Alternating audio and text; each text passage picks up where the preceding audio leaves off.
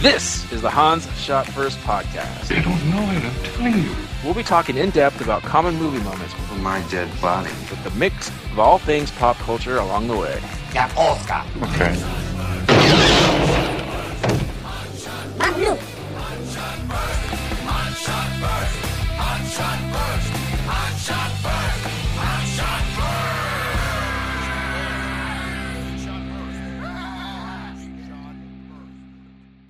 Welcome everyone to Hans Shot First. I'm Jeff, joined as usual with Scott and Alex. Say hello. Hello. Hey. I feel like I mixed up my prepositions there, but whatever.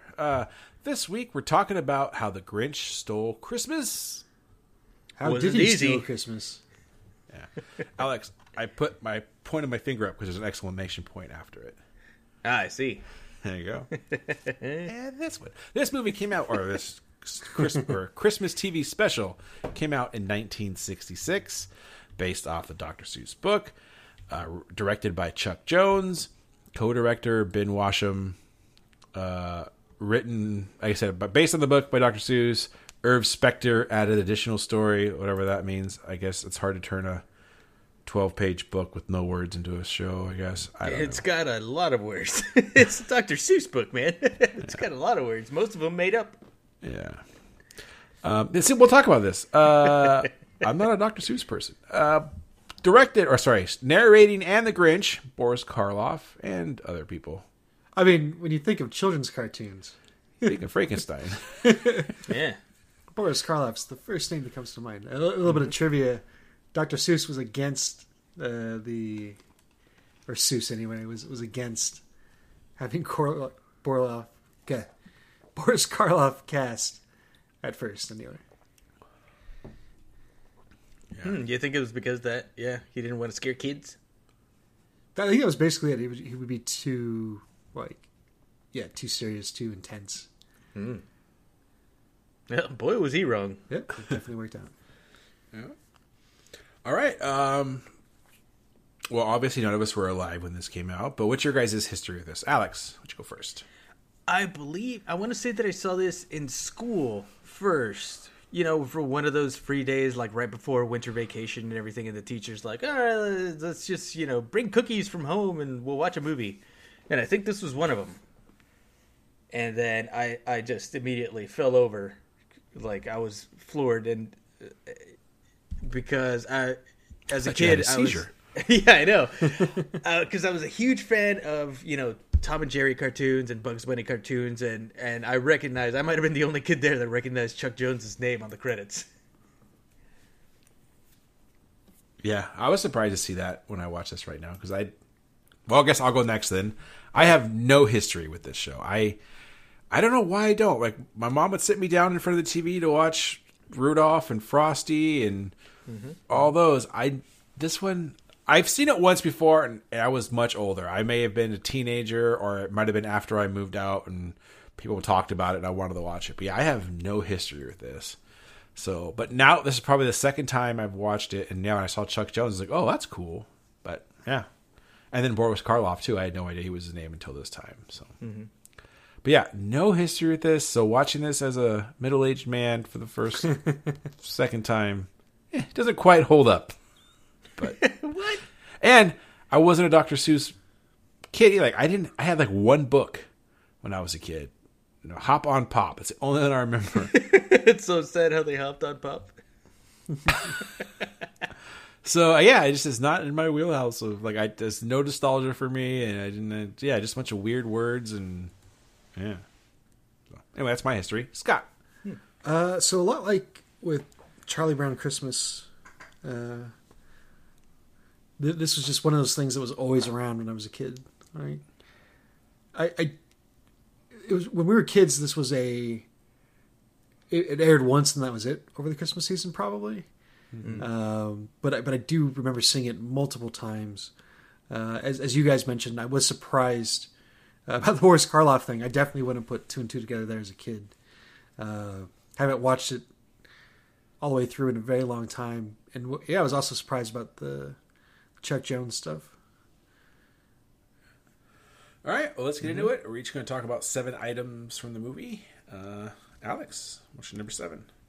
My number 7 is as I get older, I am relating more and more to the Grinch. So when that poor bastard, he's talking about the thing that he hates the noise, which is the noise, and the cacophony that they show with all these who's and other crazy contraptions going around their house. It's like, yeah, I would fucking hate that too. Like, seriously. Oh my gosh, that was the worst. Yeah, a lot of those instruments just seem to make noise, not Yeah. like not any kind of musical. Exactly. Yeah, everything just made a noise that hitting the bocce balls into the fucking big tube, like slippery slide tuba or whatever. Like, what? Whoville, you gotta get your shit together, man. That's it, the noise. Number 7. All right. So I'm going to have more questions than actual statements here because I don't know anything about Dr. Seuss land. Is Whoville only in this, or is it Whoville a Dr. Seuss thing that's like carried over and all The those books? Who's I don't think Who's it's are like thing. a who. Yeah, the Who's are a Who- thing, but Who's I don't Who. think it's like a shared Who universe. Yeah, It's a it's who's. not. It's a who's who of who's.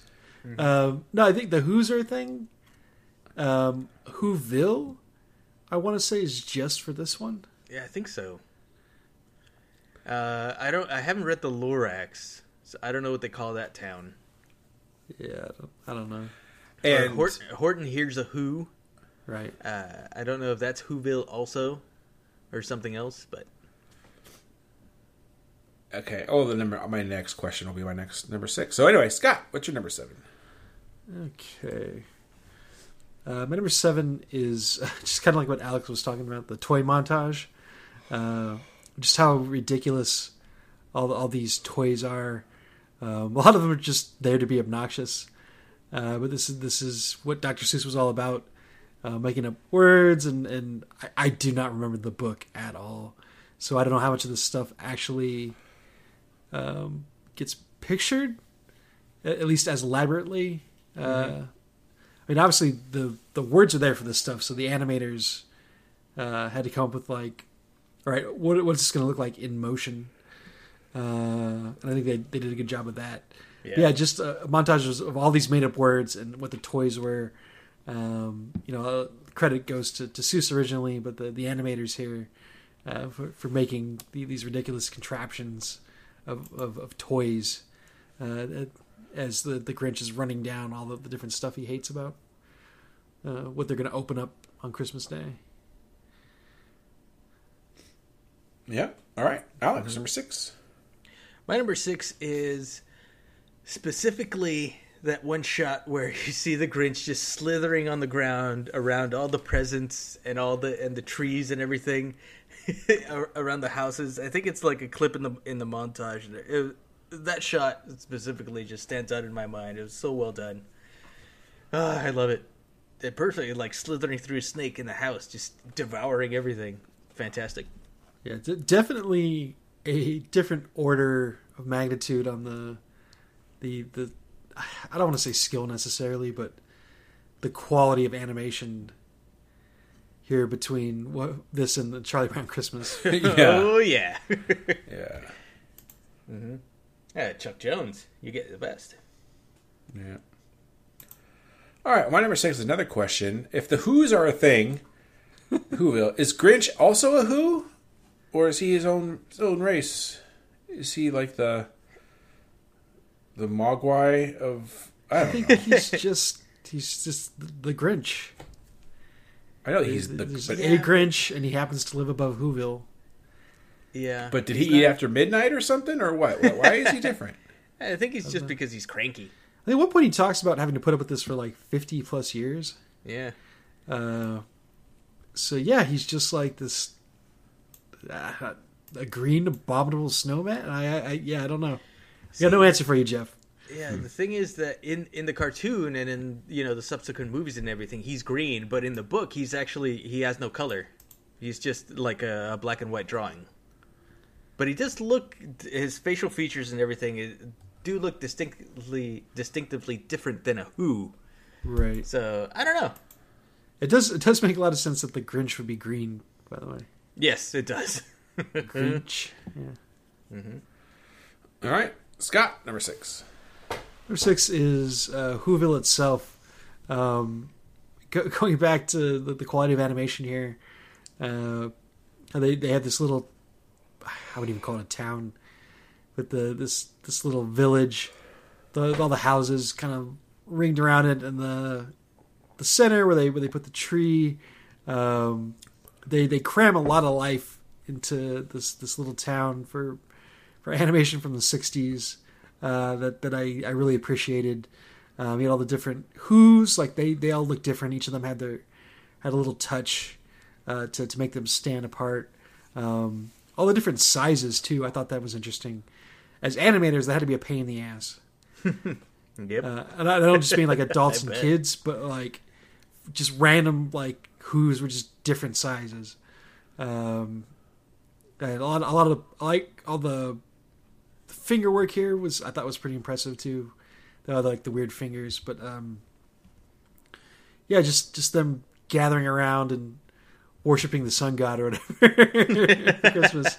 But yeah, it felt like there was like kind of a warmth to this town. I think the setting really lends itself to that. And they're like in some alpine like heights where everything's snow, and they've got these cozy houses. It makes the whole thing appealing. All right, Alex, number 5. My number 5 is I love that he treats Max not as a dog, but as just a lackey. He expects him to do all this lackey stuff, and it's like, I'm a dog. But good old Max, faithful as ever, he still does it. He tries his best. Oh, it's fantastic, and it's so heartbreaking when Max thinks he's going on a ride on a sled with that big antler on his head. The Grinch is like, nope. He just tosses him right over. He talks down to him just like a generic lackey and whatnot. I like that. Yeah, I have a little more to say about that later. I think he's pretty cruel to that dog. Yeah, he sure is. Yeah, I don't mention about that. All right, my number 5 is so are these people like a cult? Are they worshiping God? Are they worshiping the Wicker Man? Like, what's going on here? It's a little the weird. Christmas spirit. Yeah, I think Alex is right, but I think there's some leeway for interpretation there. Yeah.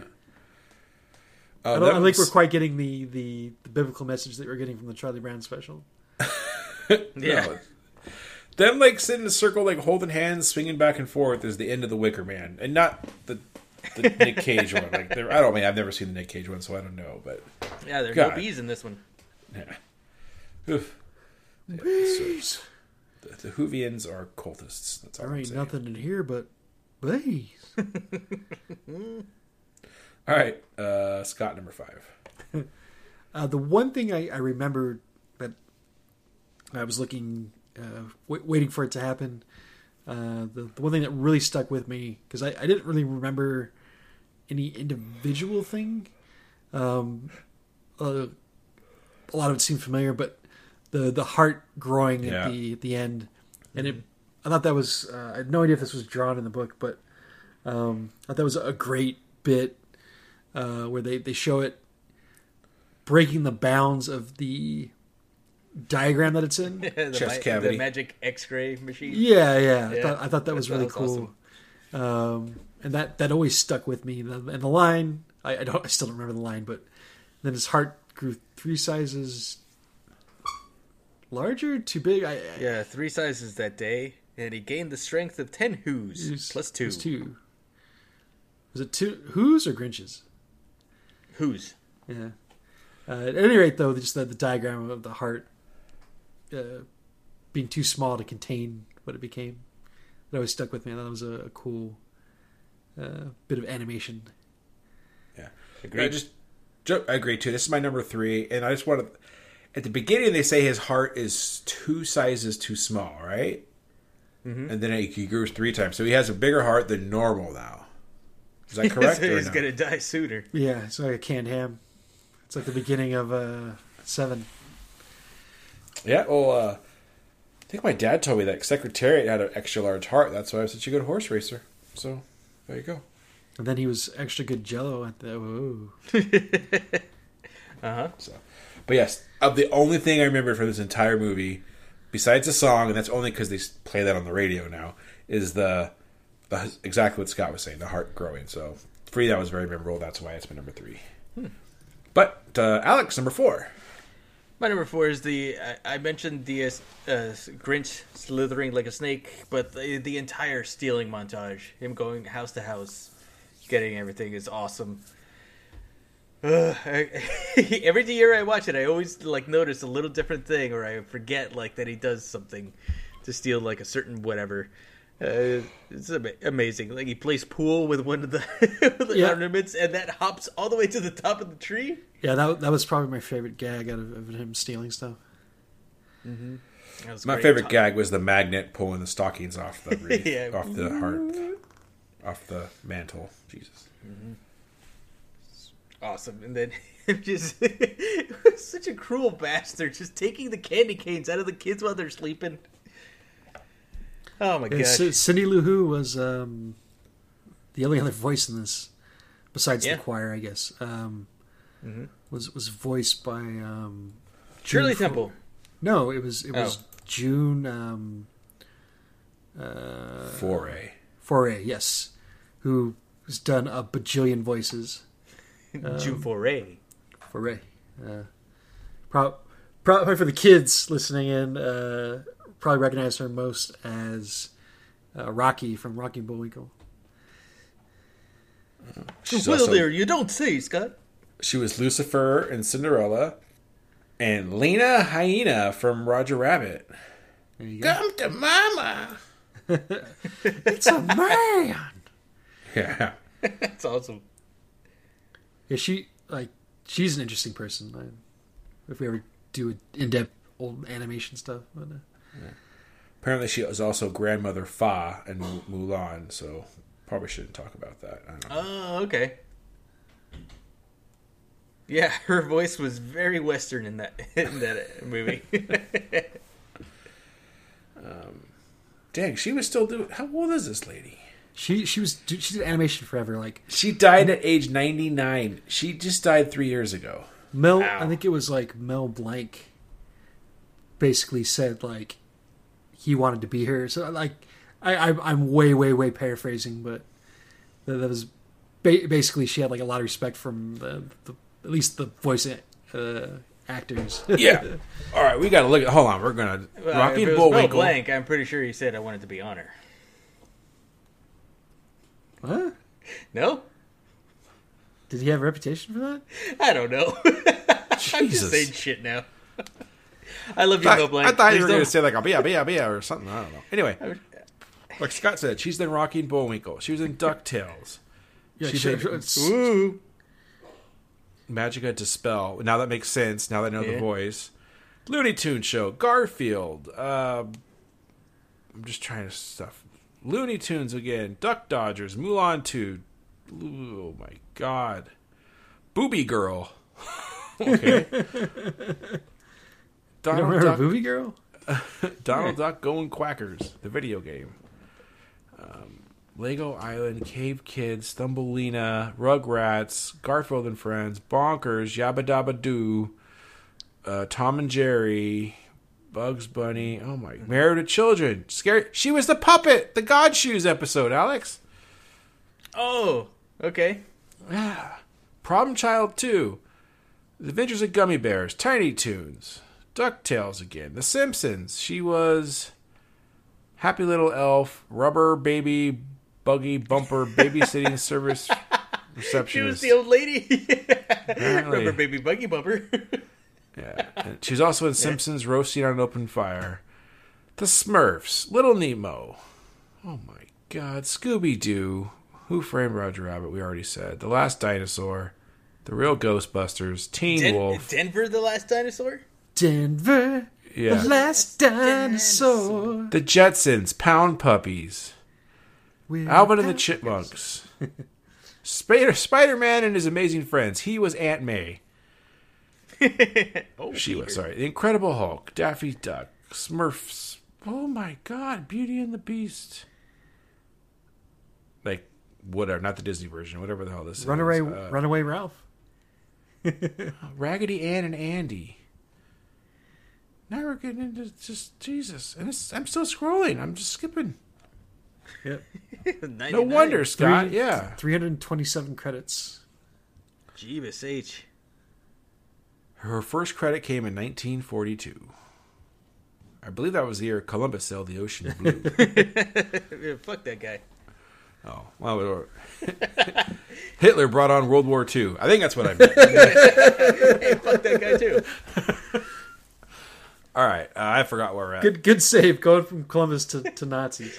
Yeah, oh, that was a close one. Well, nowadays people hate Columbus almost as much as that guy. So I don't know. I would go that far, but that's the joke. Okay, where are we at here? Somebody say something. okay. So you're Alex was number talking about 4, his stealing Jeff. stuff. Yeah. So we're on number 4's. Okay, I think that's my number 4 then. And Yeah. That's what I said. sorry. It's the opposite of you. I thought those scenes went on way too long and I was waiting for them to be over. It took them an hour to rob one house. And I'm like, they better fast forward through the rest of the houses because this is ridiculous. There were some cool, moments, like you said, but it went on way too long. I could have done without all that. Sorry. Yeah, they had to pad it out a little bit, and they wrote a bit more of the song. Yeah. I'm sure that, that's why they did the song so long, and it's like, well, the song's still going. We got to fill it in with something. So I think they reused like a lot of the past scenes and whatnot through filters and whatever. Yeah, it was might as well have been Charlie Brown dancing. Charlie I Brown move don't my dance. head back and forth. I move my head back and forth. All right, Scott, number 4. Number 4 is also the stealing. Okay. But Yeah. basically, everything Alex said, just how petty he is. He steals the last can of Who Hash. That made me laugh for some reason. Just him like commandoing across the wreaths that they have connecting the houses. Yeah, yeah. I'd forgotten. I just, the whole time. Did he have pants on? he did not have pants on. Nope. I did like that he steals the Christmas trees. I completely forgot about that. So he just like shoves them up and out the chimneys, and I like how he packs up the Christmas tree in the middle of town too. How he folds it up like an umbrella, like a lawn umbrella, and just a lot of fun. My only complaint about that was they obviously reused a lot of the shots for the montage. Mm-hmm. But yeah, that was the kind of the meat and potatoes of him getting to work. And like you said, Alex, the pool cue stuff was great. Yeah. All right, Alex, number 3. My number 3 is Boris Karloff. He did a great job, not only voicing the Grinch, but actually being the narrator. Reciting Dr. Seuss's original book and poem throughout the short film. It's awesome. And he did a great voice for the Grinch. It's iconic, really. I mean, I know Jim Carrey does an okay job, and whoever, I don't know who the fuck did the 3D animated version of the Grinch. Pale in comparison to what Boris did. Mr. Karloff. Sorry. Yeah, he did really good. I got to agree. All right, my number 3 I already said. So, Scott, what's your number 3? 3 is Chuck Jones and Seuss here. This is actually a very good pairing. You get Seuss's artwork and character design, and you give Looney Tunes touch to it all, and it works surprisingly well.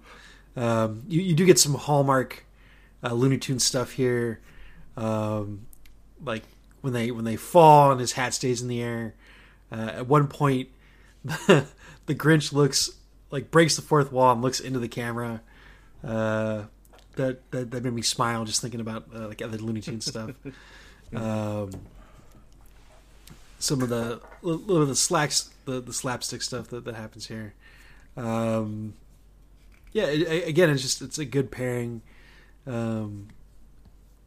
Get the tone across here. Again, they go in they ultimately wind up in the same place as the Charlie Brown special, but they get there in a much different way, and I think a lot of that is a testament to Chuck Jones and his style of animation here. I don't know if we're going to talk about this too much. Maybe when we get to our Christmas specials list. But it's almost hard to compare, I think, this and the Charlie Brown special. It's almost apples and oranges. Mm-hmm. Yes, they're both. What you mean? Apple Quickies and Cucamongas? Yeah. Rancho Cucamonga. Yeah, the old missus gave me an apple quickie the other night. Anyways. Stupid. I laugh though, so counts. I think they're just both going about it in such different ways that they're really difficult to compare. I think obviously the animation is just much better here. Yeah. And a lot of it, the character design, the audio, even though again there's only like 2 people speaking in this. I mean, just like the overall quality of the audio, and like the Foley stuff. And, I think the production value is a lot higher for this one. I still don't like. We'll see when we get to our Christmas specials list, or spoilers. We might be talking about that later. I don't know. I felt like mentioning that we're doing these back to back, and they're very difficult to kind of compare. Yeah, I agree. Alex, number 2. My number 2 is the Chuck Jones animation. A great director. I'm a huge fan of his work, and you can see it permeating throughout this Christmas special, of course. And as Scott said, there's a lot of stuff that he brought over from Tom and Jerry and from Warner Brothers cartoons and everything. Specifically, that's the Grinch smile that he does. There's a lot of times where I've seen Tom from Tom and Jerry smile like that when he thinks he's got Jerry cornered. A lot of really good slapstick art direction.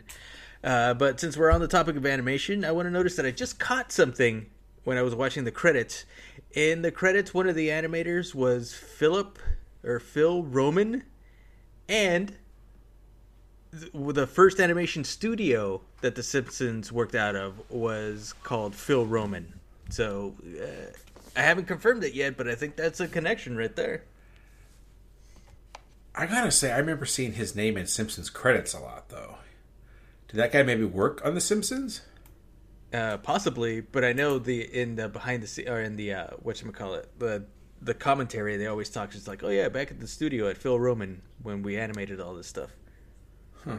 Okay. So he could have been a consultant, or or if he was the head of the studio, I'm sure he had a hand in some of this stuff. So yeah, just for some reason when you say that name, I can see his name in the credits, dun, dun, dun, dun, dun, dun, dun, dun, and then for a second, and then it goes by really quick in the corner, and then John Beard's like, hey, tonight there's a panda died at the zoo. Oh, if it's at the end, it could be the animated at Film Roman Studio credit. It could be. I was just kind of joking. I don't know exactly where it's at, but yeah, it was towards the end. All right. Yeah. Good job. Anything else? Nope. My number 2. Animation. Yeah, my number 2 is animation as well, especially compared to everything you guys said. Compared to Snoopy, Peanuts, this is way better. This reminds me of the cartoons I watched as a kid, so I think that's why I enjoyed it more. And yeah, definitely that grand. There's just stuff that we grew up with. It felt very familiar, and like that's also for me. Like if it wasn't animated by these guys or like Disney, I don't like it. So that's why like animating doesn't work for me and stuff like that. I just like my cartoons classic Chuck Jones style. There it is. That's right. All right, Scott, number 2. Number 2 is Boris Karloff. He does a really great job here narrating the whole thing. Interesting on the trivia, they actually went back and did some post work on his lines when he was actually voicing the Grinch, to give it more of like a gravelly intonation. to kind of differentiate it from the narrator. So I don't know how much of that is still his delivery and him actually changing the pitch of his voice. That's ultimately what wound up happening. Yeah, there it is. Yep, Boris Karloff, number 2. It was when he was doing the tap dance. He go, put down the Ritz. Yeah. Yeah. All right, Alex, number 1. Number 1 is the theme song, the Grinch theme song. Of course. Iconic. Yeah, like you said, it plays on the radio every once in a while. I have it on my Spotify list on the Christmas music. It's fantastic. I love it. Yeah, my number 1 as well.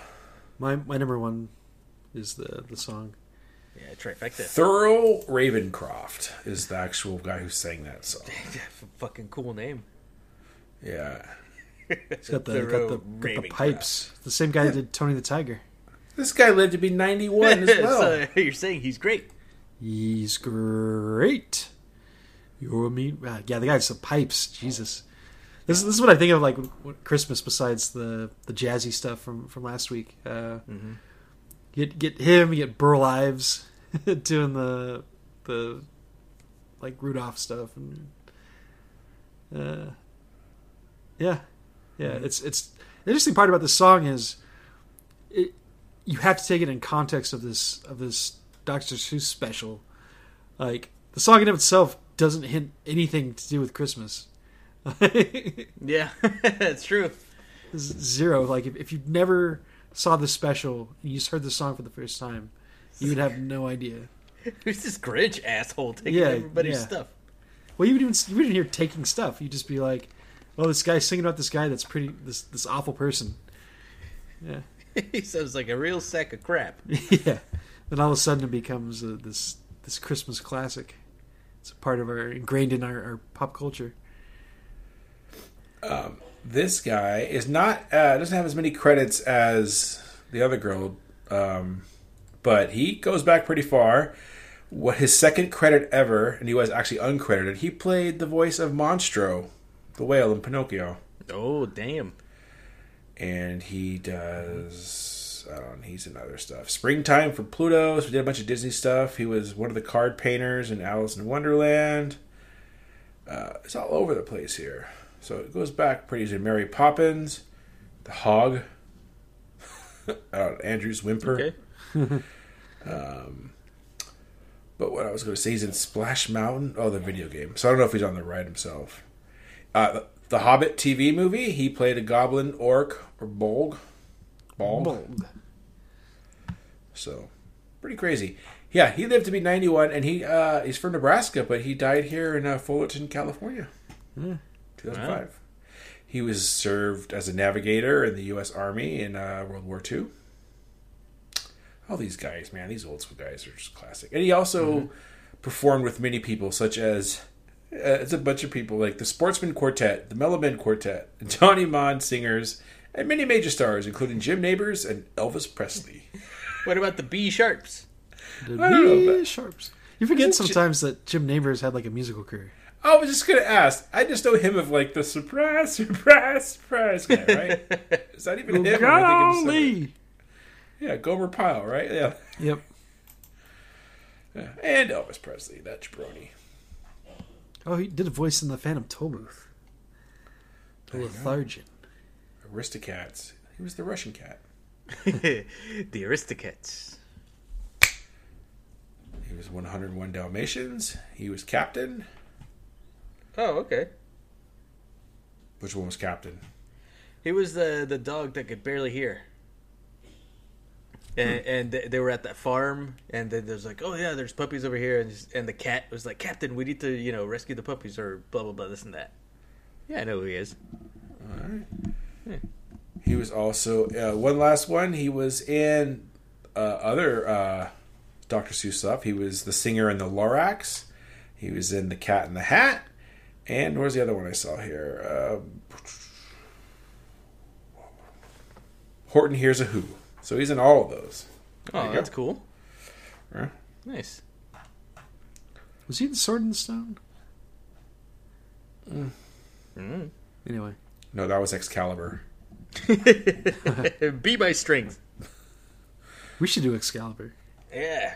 We should 100% Arthur- not do Arthur- Excalibur. That movie's Andy- like 27 hours long. What about King Arthur and the Knights of Justice? We should definitely do that. Yeah. Not related at all, but I guess whatever made me think of it. Braveheart was on TV the other day, which I'm pretty sure we've done an episode on that. Oh, freedom, yeah. That movie is long, but I know why, because those slow motion scenes last forever. Like when he's pulling out the morning stars from his back. Yeah. Go for the surprise attack. Oh, Yeah. here it comes. That scene when he comes back into camp or into town after they murdered his wife. Like, I saw this scene. I'm like, oh, I remember this scene. I left, went to the bathroom, washed my hands, checked my email, came back, and he was still on his horse, still reaching for his morning star. Like, oh my god. That's awesome. Oof. Braveheart. They only had those slow-mo cameras for a couple days on set. They had to milk them for all they're worth. God. All right, any honorable mentions? All right. too short. Too short for honorable mentions. The animal abuse. Oh yeah, animal yeah. abuse. I don't know. I don't know if that sequence would have been done that way. It'd have been Yeah, done and- closer to when we were born. And it hasn't with Jim Carrey one or the animated one.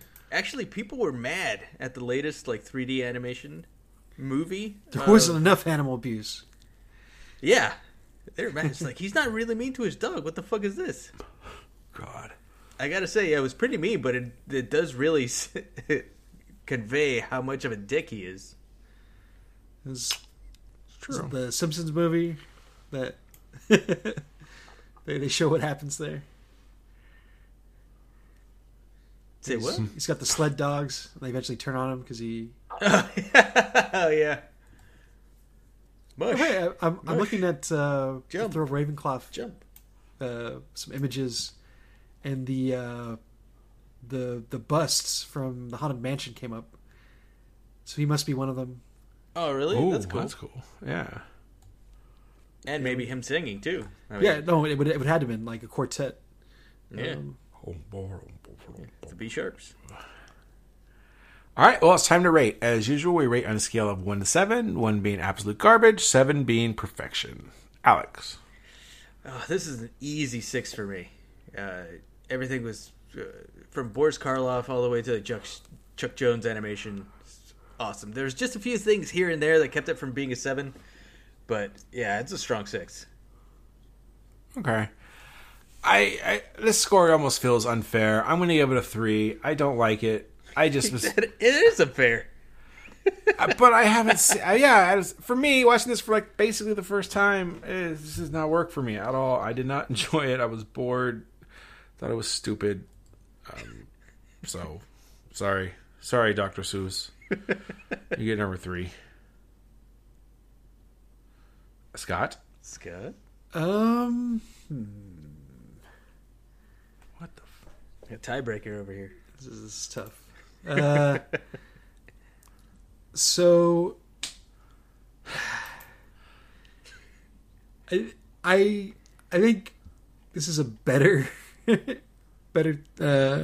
production than the Charlie Brown special, but I don't know, the Charlie Brown I think is just a little more ingrained in me. This is still good stuff though. Especially coming out of the 60s. It's Chuck Jones. It moves along. It's got the memorable song, so I'll give it a 6 too. Yay! All right. Which I think is actually higher than my Peanuts, but still. Yeah. He voiced in an episode of Donnie Marie that came out in 1977. He voiced Darth Vader / the narrator. Wow. There it is. Topical. Yeah. Especially All right. the Donnie and Marie reference, for sure. Yeah. Yeah. That episode also included Red Fox, Chris Christopherson, and Paul Lynde. Elsa, you ugly. Paul Lynde. Isn't Paul Lynde Oh, like how the do you- Mad Hatter? No. That's That's something wind. yeah, that's Edwin. Edwin, Edwin, thank damn you. it. Who's Yeah, no, Paul? Lynde? Paul Lynde was like the before you could be out. He was the super gay guy that always showed up in the all those game shows as like the celebrity guest. He's like super catty. Oh, okay. Yeah, I know who you're talking about. The Like, big I'm not glasses and gonna the I'm pipe. not gonna try to imitate him because that's Do it, Scott. No. All right, well, he played Templeton in Charlotte's Web, which I do remember that voice. Oh, yeah. That was the mouse, or the rat, right? Yeah. Yeah. A Templeton, he's veritable good. smorgasbord after the crowds have gone. Okay. Well, it's time for our crossover topic, which is what, Alex?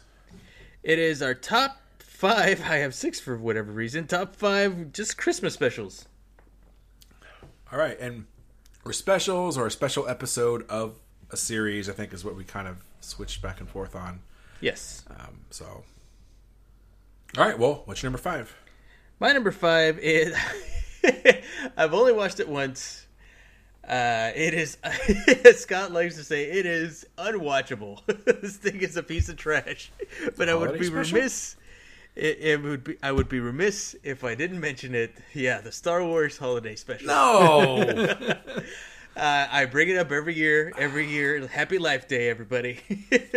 Yeah, you bring up the saying, you don't watch it. No, I don't. But I still I think love it. I think the way that we tried to watch it anyways, even though we didn't get all the way through it, the way we tried to watch it was the way to go. Like the bootleg, so you can see all the commercials that go with it.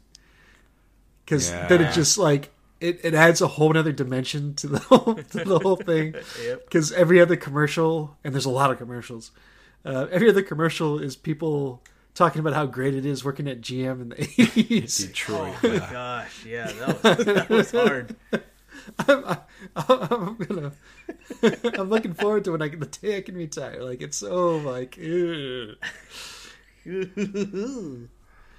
I just brought some real estate. Here. Yeah, like Oh man. savings. Why would I need that when I got this great job? Alex, this can't be on your list. This is terrible. It's not. I know. You said it's unwatchable. It is unwatchable, but it's on my list. All right. It's very memorable. I'll say that much. Okay.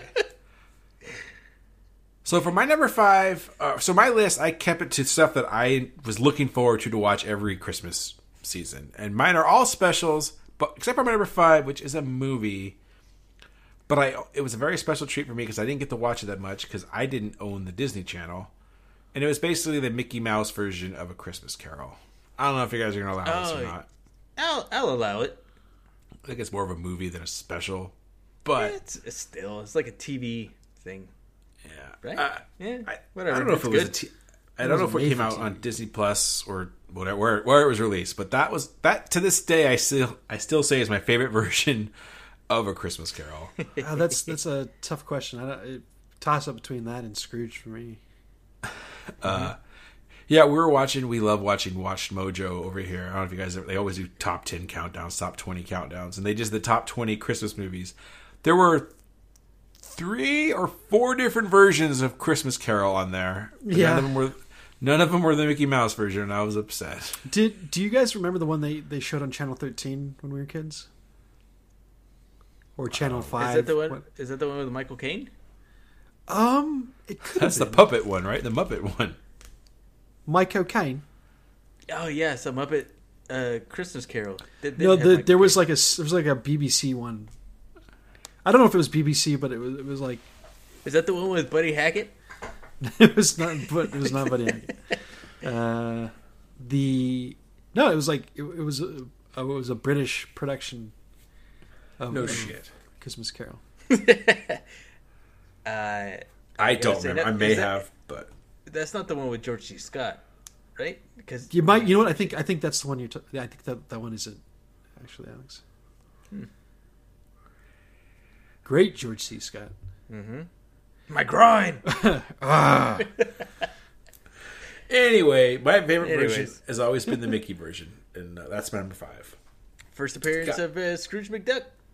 Yeah, see, Okay. Scott, number 5. Number 5 is something that I brought up last week. that I couldn't remember the name of, which is kind of bullshit because it made my list here. But it was something that always stuck with me. And the name of it was called The Christmas Toy, and it was a Jim Henson production. So right off the bat, Jim Henson does great stuff, especially in the 80s. And the premise of this, again, it's a lot like Toy Story, actually, where all these toys come to life on Christmas Eve, and they're all afraid that the new toys will displace them. But the hitch is, again, these toys come to life and start, hanging out with each other, a la Toy Story. If somebody if like a human sees them, then they freeze, and it creates some very tense moments. Some very intense stuff for a kids thing. It's like that. The Jim Henson's. What was the name of that anthology show that they did? You guys know what I'm talking about, right? Tales from the Crypt? It was not Tales from the Crypt. Amazing Stories? It was like Travelers or something like that. Oh. But it was a different story every week. And some of those stories were like borderline stuff for like a little kid should not have been watching. Yeah. That's anyway, my number 5, The Christmas Toy. And it aired on one of the network TV stations when we were kids. Thanks. Just to prove that it was a special, not a movie. Gotcha. Movie. All right, Alex, number 4. My number 4 is the classic stop-motion animation of Rudolph the Red-Nosed Reindeer. Watched it every Christmas when all those other reindeers were being a dick to him, and then he showed them all by murdering them in cold blood. That's why his nose is red. Yeah. Blood. Yeah. Nope. And then Santa chooses him to lead a sleigh because he's useful.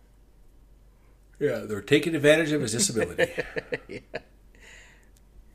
Not a disability, his mutation. That's right. He was the first X-Men. Basically, yeah. And Santa Claus is Professor X. All right, now we got it. Because he's definitely a mutant, right? There's only the way Santa can do what he does. Yeah, all in one night. Yeah. He knows if you've been naughty or you've been nice. Yeah.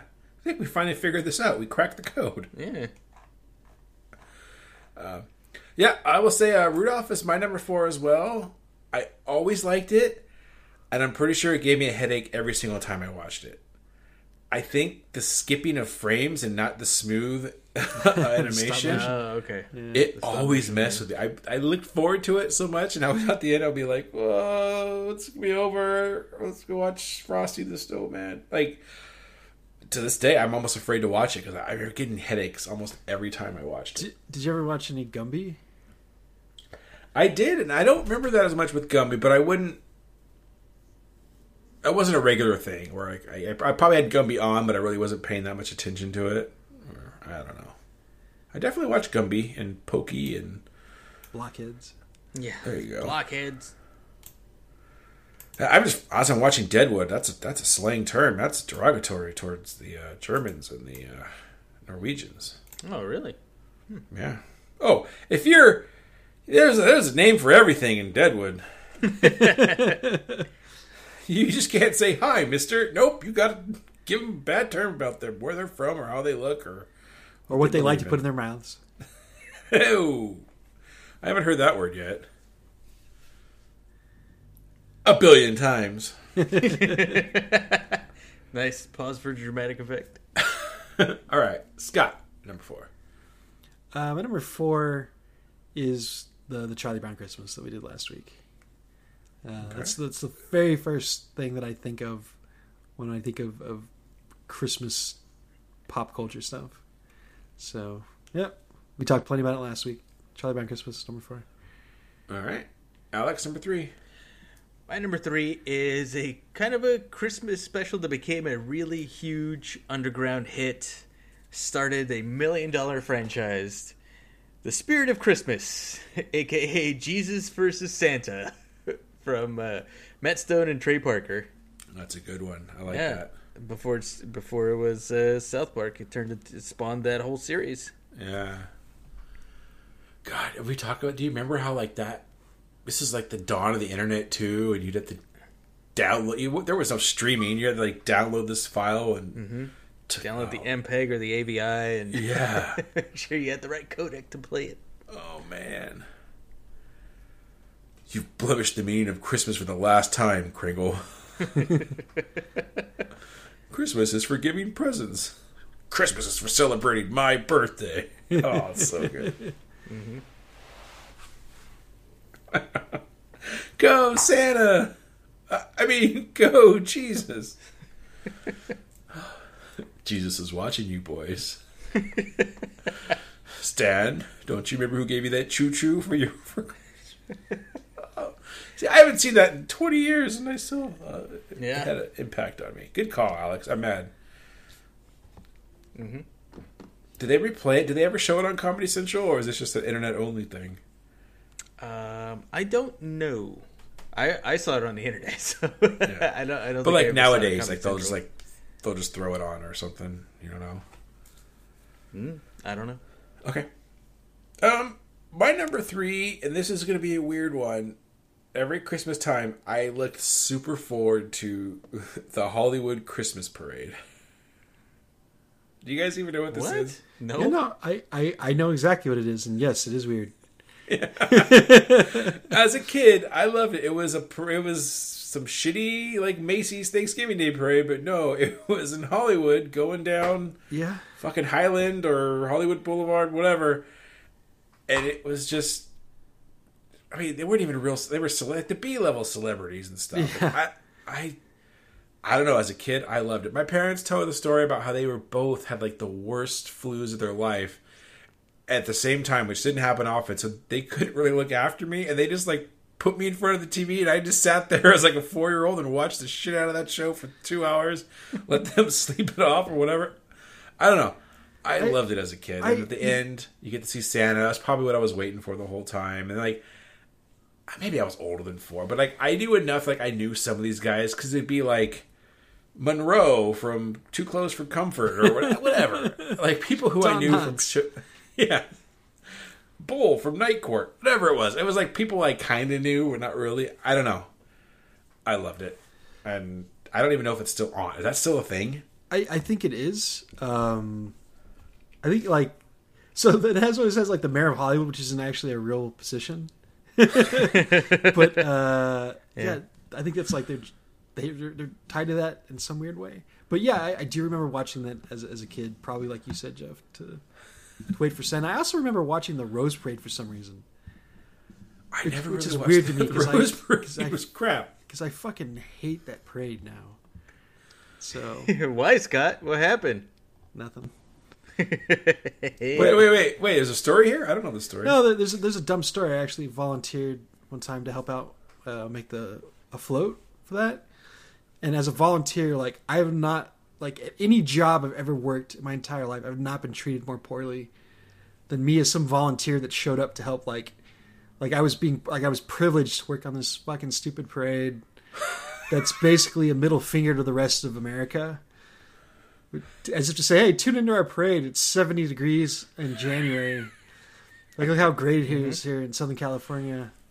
It is. Then you're going to watch a football game later. But yeah. Yeah. I never watched. I don't think I've ever seen more than like 20 minutes of the Rose Parade. It's not worth it. That sucks that they treat you like shit. And it was always like the weird hosts, like, oh, we're the lady from this, like the Lucky's commercials or whatever. Yeah. Like, Yeah, that's right. It's, yeah. The Lucky's It's always the same too. commercial. It was her and like Bob Eubanks or something like that. Yeah, Bob Eubanks. but it would be on, no, but yeah, they were like the main two. But like, I remember you'd go from channel 2 to 4 to 5 to 7 to 9. It'd all be on every channel. There'd just be different people at different spots. You know what killed it? Like as soon as we became adults, because we were all fucking hungover. Like there was no way we were getting up to watch the Rose Parade. Yeah. on Nope. New Year's Day after that. Yeah. Yeah, like, it's weird. I never watched that one. I've never watched the Macy's Thanksgiving Parade. Like, I've seen like 3 parades. I've seen the Hollywood Parade and I've seen the Strawberry Festival. Strawberry Parade. Yep, seen so Strawberry Festival's great. Probably the same level of celebrity that the Hollywood draws these days. Seriously, because I saw Shore? the kid from Alf, and I did see Bull. He was there too. So he was the Grand Marshal of the Strawberry Parade. So there you go. All right, down now that rabbit hole. Alex, what's your number 2? My number 2 is a bit of a more recent one. The Always Sunny in Philadelphia Christmas special. I don't remember this. Oh, it's fucking fantastic. I don't know if this was like a 2-parter, or 2 or 3-parter on the regular season, but I have the Blu-ray, and this thing is a hard R. It's a full fucking rated R thing. Oh my gosh. This is the one where Frank is in the... they're trying to teach him a lesson, so they sew Frank into a couch so that he can hear his old coworkers saying shit about him. But he can't. And so he bursts out of the couch like all greased up and like Ace Ventura out of a fucking rhino. Yeah. You see stark naked Danny DeVito just walk out of the room. Oh my gosh, that's the one. Yeah, where I won't spoil all of it, but there's a Ferrari involved and a very expensive purse, and Charlie discovers that his mom is a well, you'll find out. You should watch it. Right. I actually forgot most of that. I just remember Danny DeVito coming out of the couch. I just remember the GIF. Yeah. It's great. All right. My number 2, Alex already mentioned it, is the Peanut special. I didn't mention it. Sorry, Scott. We look alike. You do. So, yeah, and as Scott said, we talked about it a lot last week, so I'm not going to mention it anymore. So, Scott, what's your number 2?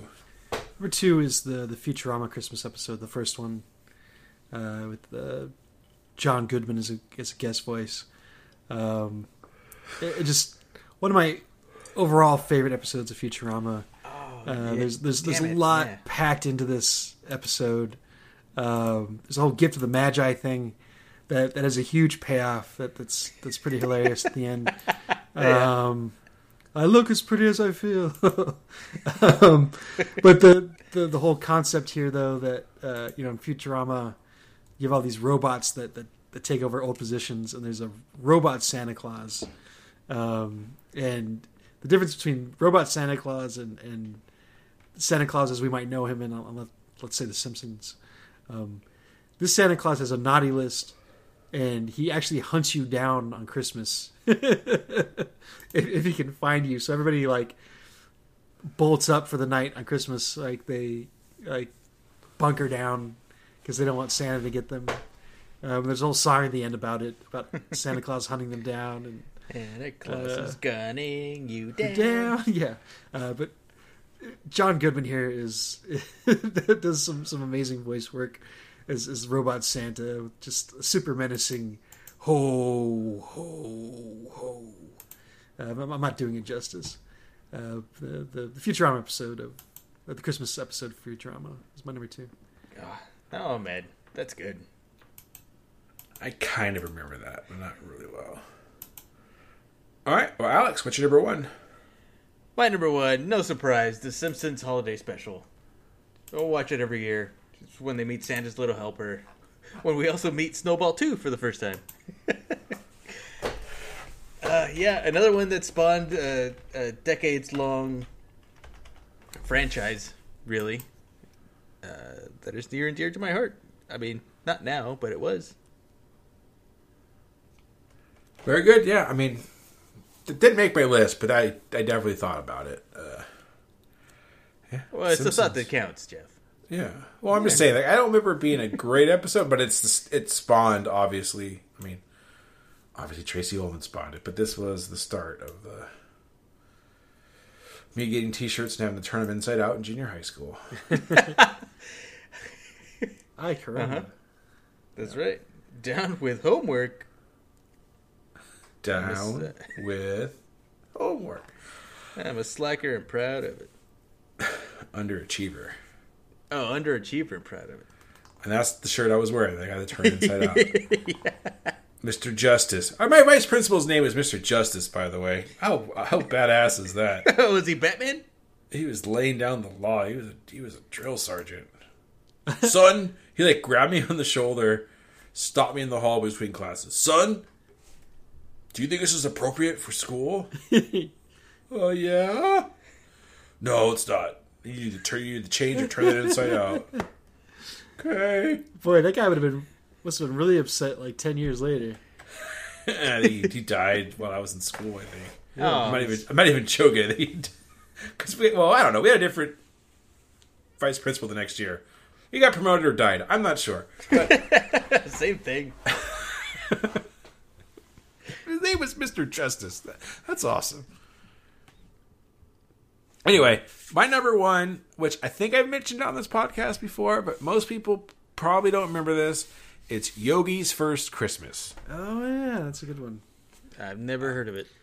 Yeah, Going it's full Yogi- circle with the animation here at the Hanna-Barbera. Yeah. Yeah, Yogi Bear, the premise is Yogi Bear, he's never experienced Christmas because he's a bear, so he hibernates through Christmas. And, but I forgot why, but him and Boo Boo, they're at a ski resort and they try to stay up for it for some reason or whatever, and they're just trying to experience the first Christmas. And they keep, falling asleep and passing out because they're tired or whatever. But I don't know. As a kid, I love this. My mom talked about all the time how I used to love this. And it's long. It's a movie. It's an hour and 40 minutes long. So Damn. I won't recommend we watch this because I'm sure I'll hate it if I watch it right now. But as a kid, I absolutely love it. Well, as long as it has that evil dog that does the hiss laugh. Oh, Snidely? Yeah, we'll get through it. Yeah. I mean, it's got a... there was Snipe. Oh, there was this little bratty kid. Yeah, that was ski like resort. that was the whole point. Is this kid basically learns the true meaning of Christmas? Yeah, of course, every single goddamn cartoon is special. But yeah, anyway, Yogi Bear's First Christmas, or Yogi's First Christmas, is my number one. Scott, number one. So I think we skipped my number 3. So just let me say real quick. My number 3 was the Mr. Hanky Christmas episode of South Park. Nice. That's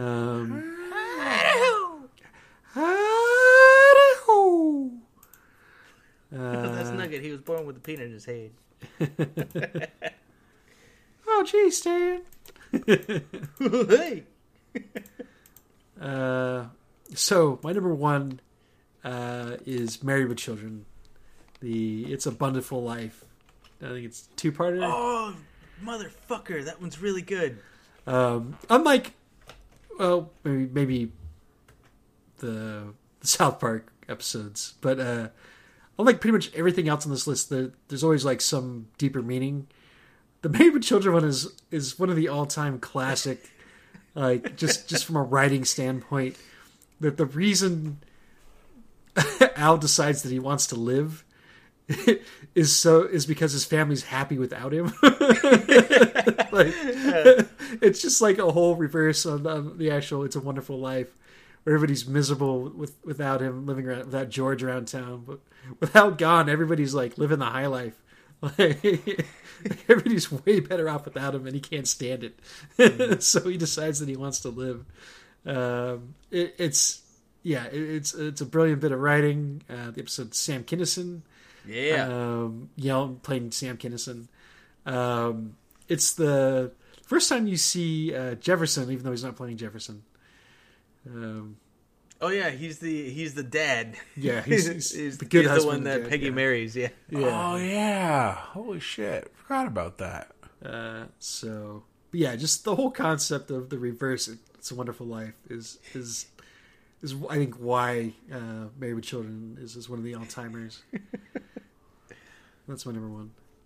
You did not choose the time that Santa skydived from a plane and broke his neck in their backyard. That one's good too. That one could have made the list. Oh also. man. Yeah. I gotta rewatch some of these Married with Children. Owned by Disney now. Oh yeah. Any honorable mentions? My one was the Frosty the Snowman one. I like that one, but just didn't make my list. Yeah, same. It's all right. A bunch of. Can we talk about the scene where Frosty melts? You open the door and he's just a puddle on the floor. Ugh. Yeah. Terrifying. He's made of Christmas snow. It's the time of miracles. All right. Patience, Theo. Any other ones? No? Yeah? No. Nah. All right. It's time for Alex Knows Sports. I'm Alex, and I like sports. Sports ball? Jeff started off with the question. Alex Morgan, famed soccer player, is Best Alex ever. Yeah, I know. For some reason, she's leaving the San Antonio Spurs and moving to the Orlando Marlins. Don't ask me. This is just what I'm reading off ESPN. I don't know. She also looks better than this Alex too. Well, yeah. I'm trying to. Yeah, I'm at a loss here. I'm trying to think of basketball. I don't know who you would be referring to. I think she's playing for the Spurs, like the English Premier League team or something. Or I think she's playing overseas. That can't be it. They don't wear Spurs in England. There's San Antonio. There's the Tottenham Hotspurs. Maybe that's it. I don't know about any of this. I don't have the brain power to All I know is she had one of the all-time like dunk moments when in the last basketball, the Women's World Cup, when she scored against the British. She ran to the corner and then put her pinky up and mime drinking tea. That's awesome. It was amazing. I do not offend. I would not take offense to not. Never mind. I was gonna try to be on the. I was gonna try to be on the side of the Brits, but I can't. It was rude and uncalled for, Scott. It was not. They hate just each other. like It's good. Just like raising our taxes. Get out of here. Brits. Well, that's what that was all about. We're still upset about that. They were not amused. I mean, the Brits still call it the War of Secession. Yeah. Well, I mean, it might be better if we were. Never mind. All right. It's time for Neum News. Yeah. And Alec or Jeff, no, it wouldn't. All right. So finally, really got to dig into Cyberpunk between last week and How big now. is your wiener? Mm-hmm. I did. I picked my genitalia. Is it poking through the paint? I haven't seen that happen. But this is again. I commented on this last week. This is a crazy ambitious game. Just some of the stuff they did in this is, I think, to say staggering would be go too far, but there's a lot of sequences in this game where they like really went the extra mile for something that like doesn't come up again, and it's really kind of amazing, and it's really what stitches this whole game together. And it's really making me enjoy it. The rest of the game is fun enough. Like, outside of all that stuff, like the big bells and whistles, it kind of devolves into more shallow, like kind of run around, do the same quest over and over again, which is invariably either go beat people up or sneak. To get to like a location. Yeah. And you just kind of do that over and over and over again. But yeah, just there's some crazy technology here of just going anywhere and everywhere in this huge location, like the city, and then on the city outskirts, with just no load times, other than if you're like doing fast travel. I'm playing on PC. It's the only way you can play. Yeah, pretty much, from what I hear. I've had one crash. So I can't really complain on that front. Like, that happens in every single game. So I'm not going to dock him points for one crash. But I'm hearing crazy things like if you have too many items, it'll corrupt your save file because it'll be too big. That's the next one. Yeah, if your save file is 800 megabytes. I'll have to, I'll have to check that out. So, Yeah. I mean, I don't get too deep into this, but basically, nobody would have 800 megabytes. That size is way too big. you'd be surprised. Yeah, that's if you go heavy in the crafting items and shit. Yes. So what happens is you can just the easy way to say it is just disenchant, but basically, you basically break down equipment that you find into crafting materials, and that's where people are getting screwed because you're just constantly looting stuff. But there's like a perk that you get, like an ability that will automatically do that for you every time you pick up stuff. So I think that's how people are getting fucked. Like, luckily, I actually didn't pick up that perk, so I might be in the clear. I should probably go in and just start like getting rid of shit just to be safe. Mm-hmm. I mean, I save scum, so I'm not too worried about it. Yeah, You like, save scum. yeah, there's that. There's been a couple funny bugs where like a scene was playing out and like I had to follow this character, and they walked through a doorway and somehow like a chair got dragged behind them. In a normal sized doorway, and I could not get past the chair. It was like an office chair. I couldn't jump over it. I couldn't push it out of the way. I couldn't destroy the chair. This chair was indestructible. And so I was basically stuck. Like, it's because this goddamn chair. Like, so that was one of the funnier bugs that happened to me. There's like one of the impressive things about this game is just what they did to make the world kind of feel lived in. And most of the places you go in the city, there's this huge stream of people and cars. The AI for the cars, though, is pretty hilarious.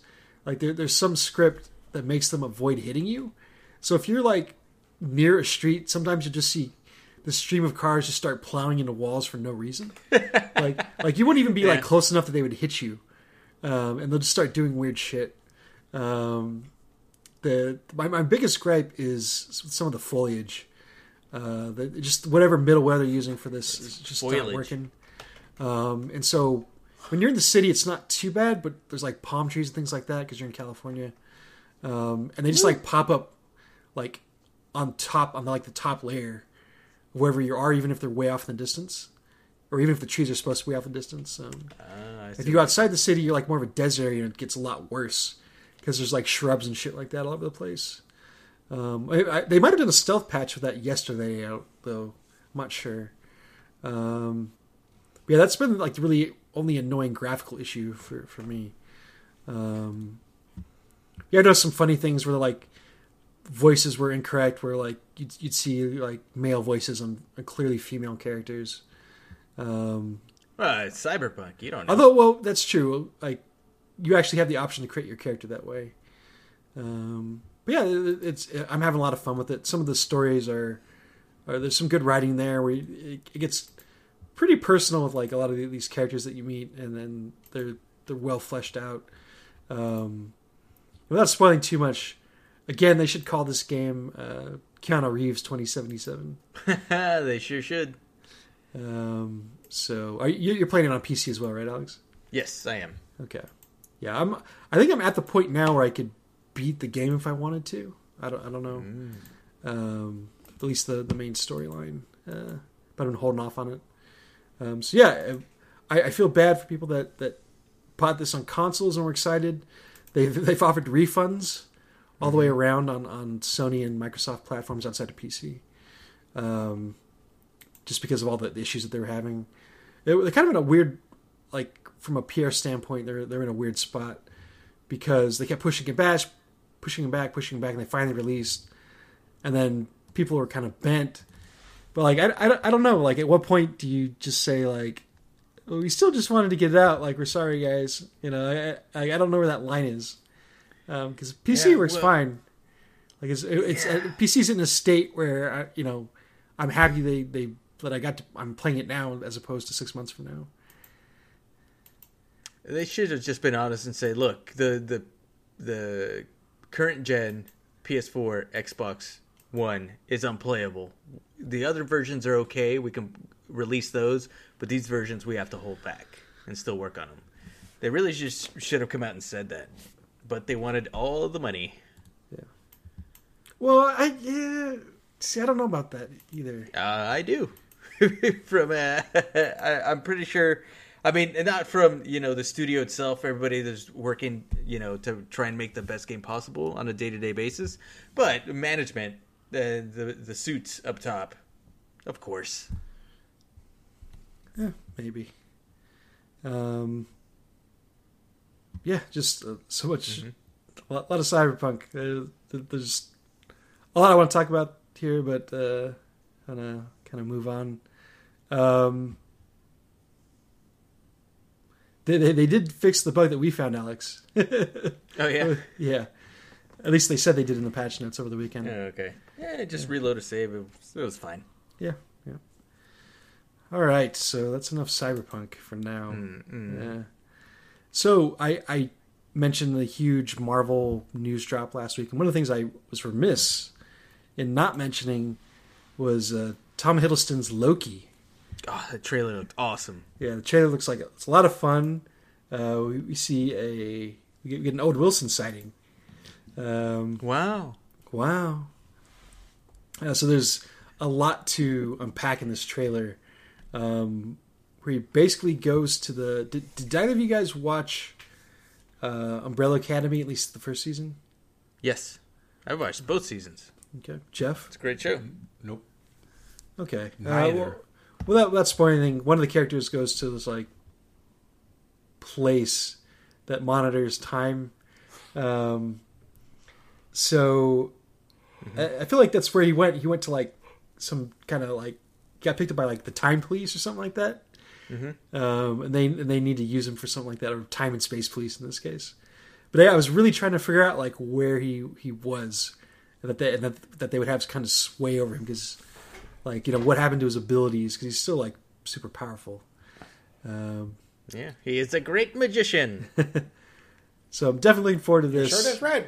And the whole Marvel slate.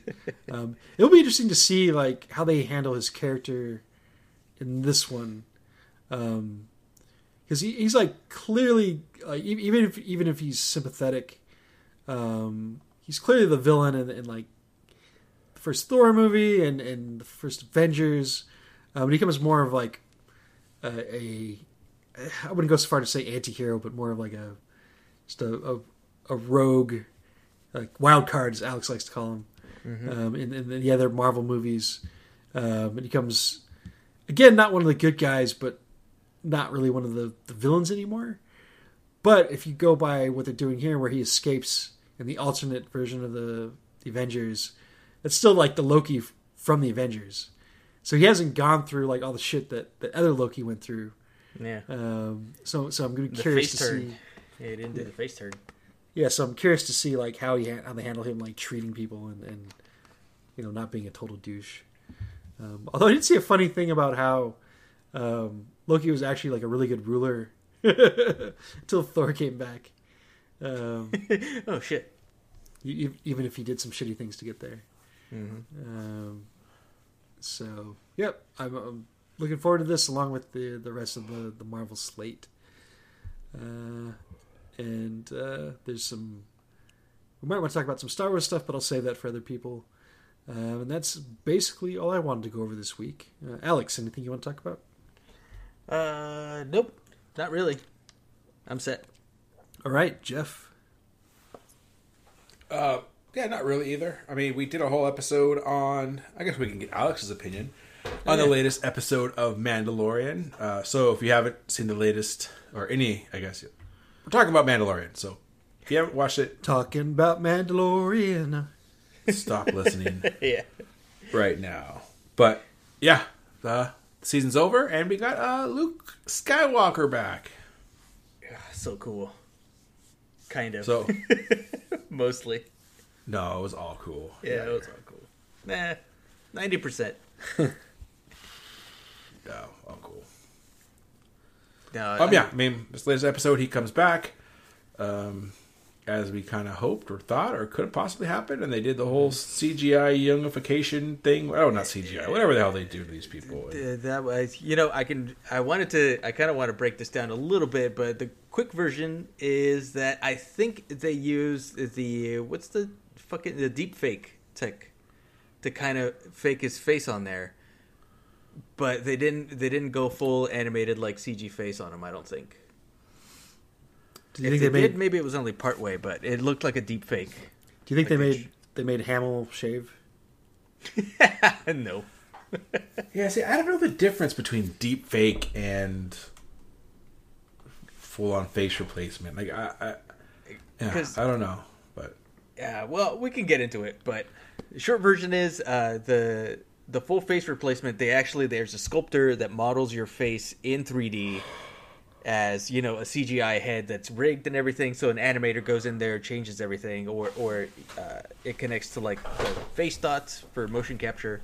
A deep fake is you can get an actor that kind of looks similar to the famous person that you want, and then they use a series of just like hundreds, if not thousands of pictures, and AI goes in there and picks the best angle to kind of fudge it a little bit to make sure that's the best angle for the shot that you want.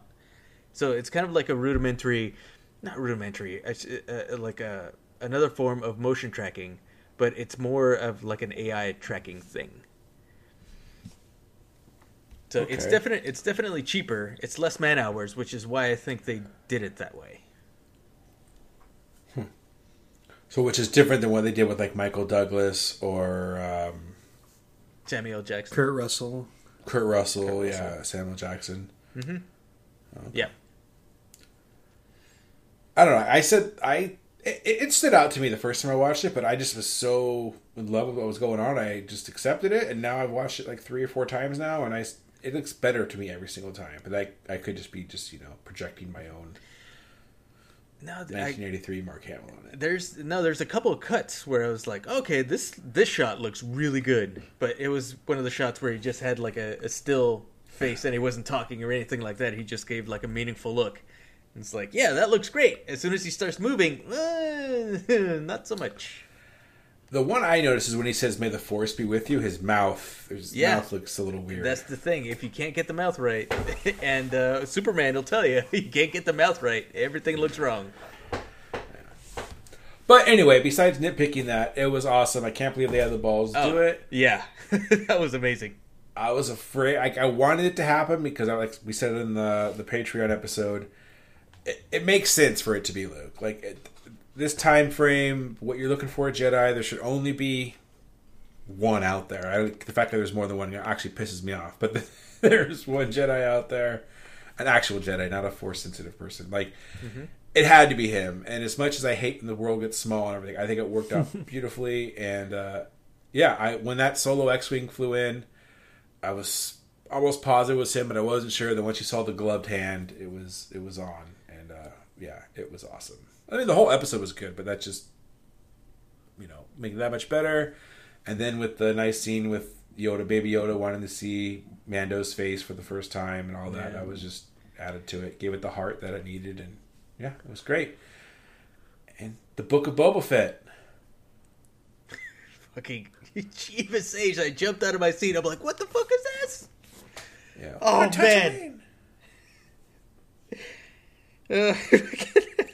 Fucking Pip Fortuna, that was awesome. Oh my gosh. Oh, that fat bastard. That wasn't the same actor, was it? I don't think so. I believe Maybe. it's the same actor that portrayed him in The Phantom Menace. Okay. Oh, Because all right. remember, he's like standing next to Jabba at the pod race. I believe it's that actor. I don't believe it's the Return of the Jedi actor. 100 pounds lighter, too. Yeah. He was trying to be a Hutt. Hutt's gangsters. I guess. They eat very well. So, looking forward to it. I think it was awesome, and I'm glad it's done, and I can't wait for next season or whatever other Star Wars show comes up. Oh, yeah. As long as it's being controlled by Favreau and Filoni.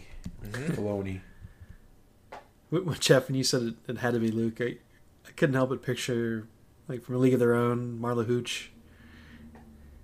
She's singing at the bar. It had to be Luke.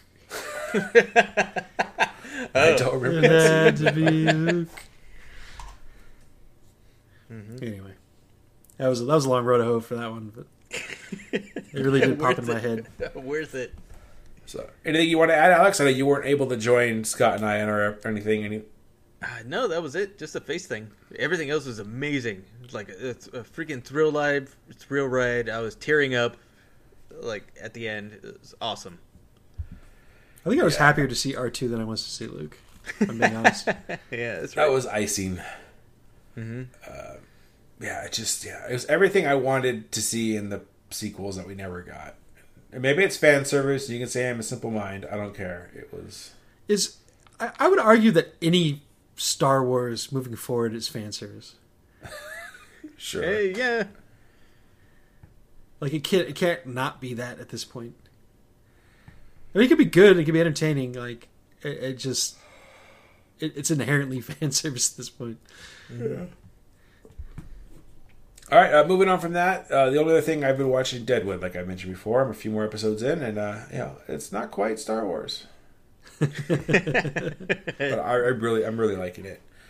Like I said, subtitles have to come on, especially with some of these people. But how do you like all the pros, Jeff? The pros, meaning like the way that they talk. Yeah, they swear a lot. They do swear. I like it. I do think it's. I'm never really offended. I'm not offended by it, but I think there is a little too much of the swearing and the cocksucker and motherfucking and. Well, I meant more like. I know what you're getting at. Yeah. I know what you're seeing. So that's been fine with me. I don't like the swearing as much. It gets a little old for me. Yeah. But the way they talk, I like it. Definitely, this is definitely like HBO in its like heyday of like this isn't network television, so we're gonna swear. Yeah, and we were talking about it over the weekend because I asked my dad, and my dad loves westerns. He never liked it because the language got too much for him, and he goes, "Oh, those words didn't even exist back then." And then Annie had a good point where you're right, but they're just trying to shock you the way whatever words they were using would not be funny to us now. Like they wouldn't have the same impact, and so that was her explanation for it, which makes sense, I guess. If you're trying to get the same impact of it, and we don't speak the same, we're in English 3.0 at this point or whatever. Like it wouldn't be if you're called rotten tootin' panty knicker, we just laugh, but whatever. I don't know if that's the reason, but it would seem like a good explanation to me. But yeah, for the most part, I like that. At least this first season, it's kind of, I would say Owl Swearingen is the main guy, but not really. There's still a couple other people you can see where the story could go, like with Timothy Oliphant's character, Seth, I think's his name. I'm still learning everyone's names, but Bullock. But is his first name Seth or no? It could be. I need to go back and watch those. But yeah, and a very, very, very young Kristen Bell has just showed up.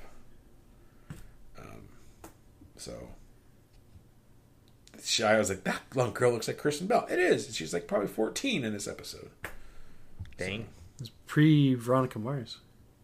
Yeah. Mm-hmm. She is Veronica Venus. There you go. And with that, it's time to end the episode. Abort. Yeah, I can abort myself every once in a while. Kinky. Thanks for listening, everybody. Be excellent. Oh wait, Merry Christmas, Happy New Year. Yeah, you might not hear from us again after this episode. Ever. Yeah. Well, no, I mean, we're recording this on the 21st. Oh, we started the 21st. Now it's 22nd. So yeah. This is it. Merry Christmas, Happy New Year, Happy New Millennia. Yep. Hope Happy everybody Life Day. has had good holidays. We'll have more good holidays. Everybody stay safe, and again, be excellent to each other. Yeah, stay home. Don't travel. Yeah, well, I'm sure we're all going to watch Wonder Woman before we come back again, before we reconvene. Oh shit! Maybe that should just be our next episode. Yeah. I'm glad I thought of that. Yeah, we'll do that maybe. And yeah, but stay safe. See your loved ones if you can. If they're local, be safe and don't travel. They'll be there next year. Don't you know I'm loco, ese? And the vaccine's out there, folks. Just give it some time. But you gotta take it. Don't be weird. Patience. Yeah. Don't be weird. All right. I'm done preaching. Thanks for listening, everybody. Happy birthday. Ho, ho, ho. We at Hans Shot First would like to thank you for listening and supporting the podcast. We would love to hear from you, so feel free to contact us on Facebook and Twitter at Hans Shot First. Also, please leave us a review on iTunes. Reviews are greatly appreciated and help us get more exposure. Once again, thanks for listening and supporting the podcast.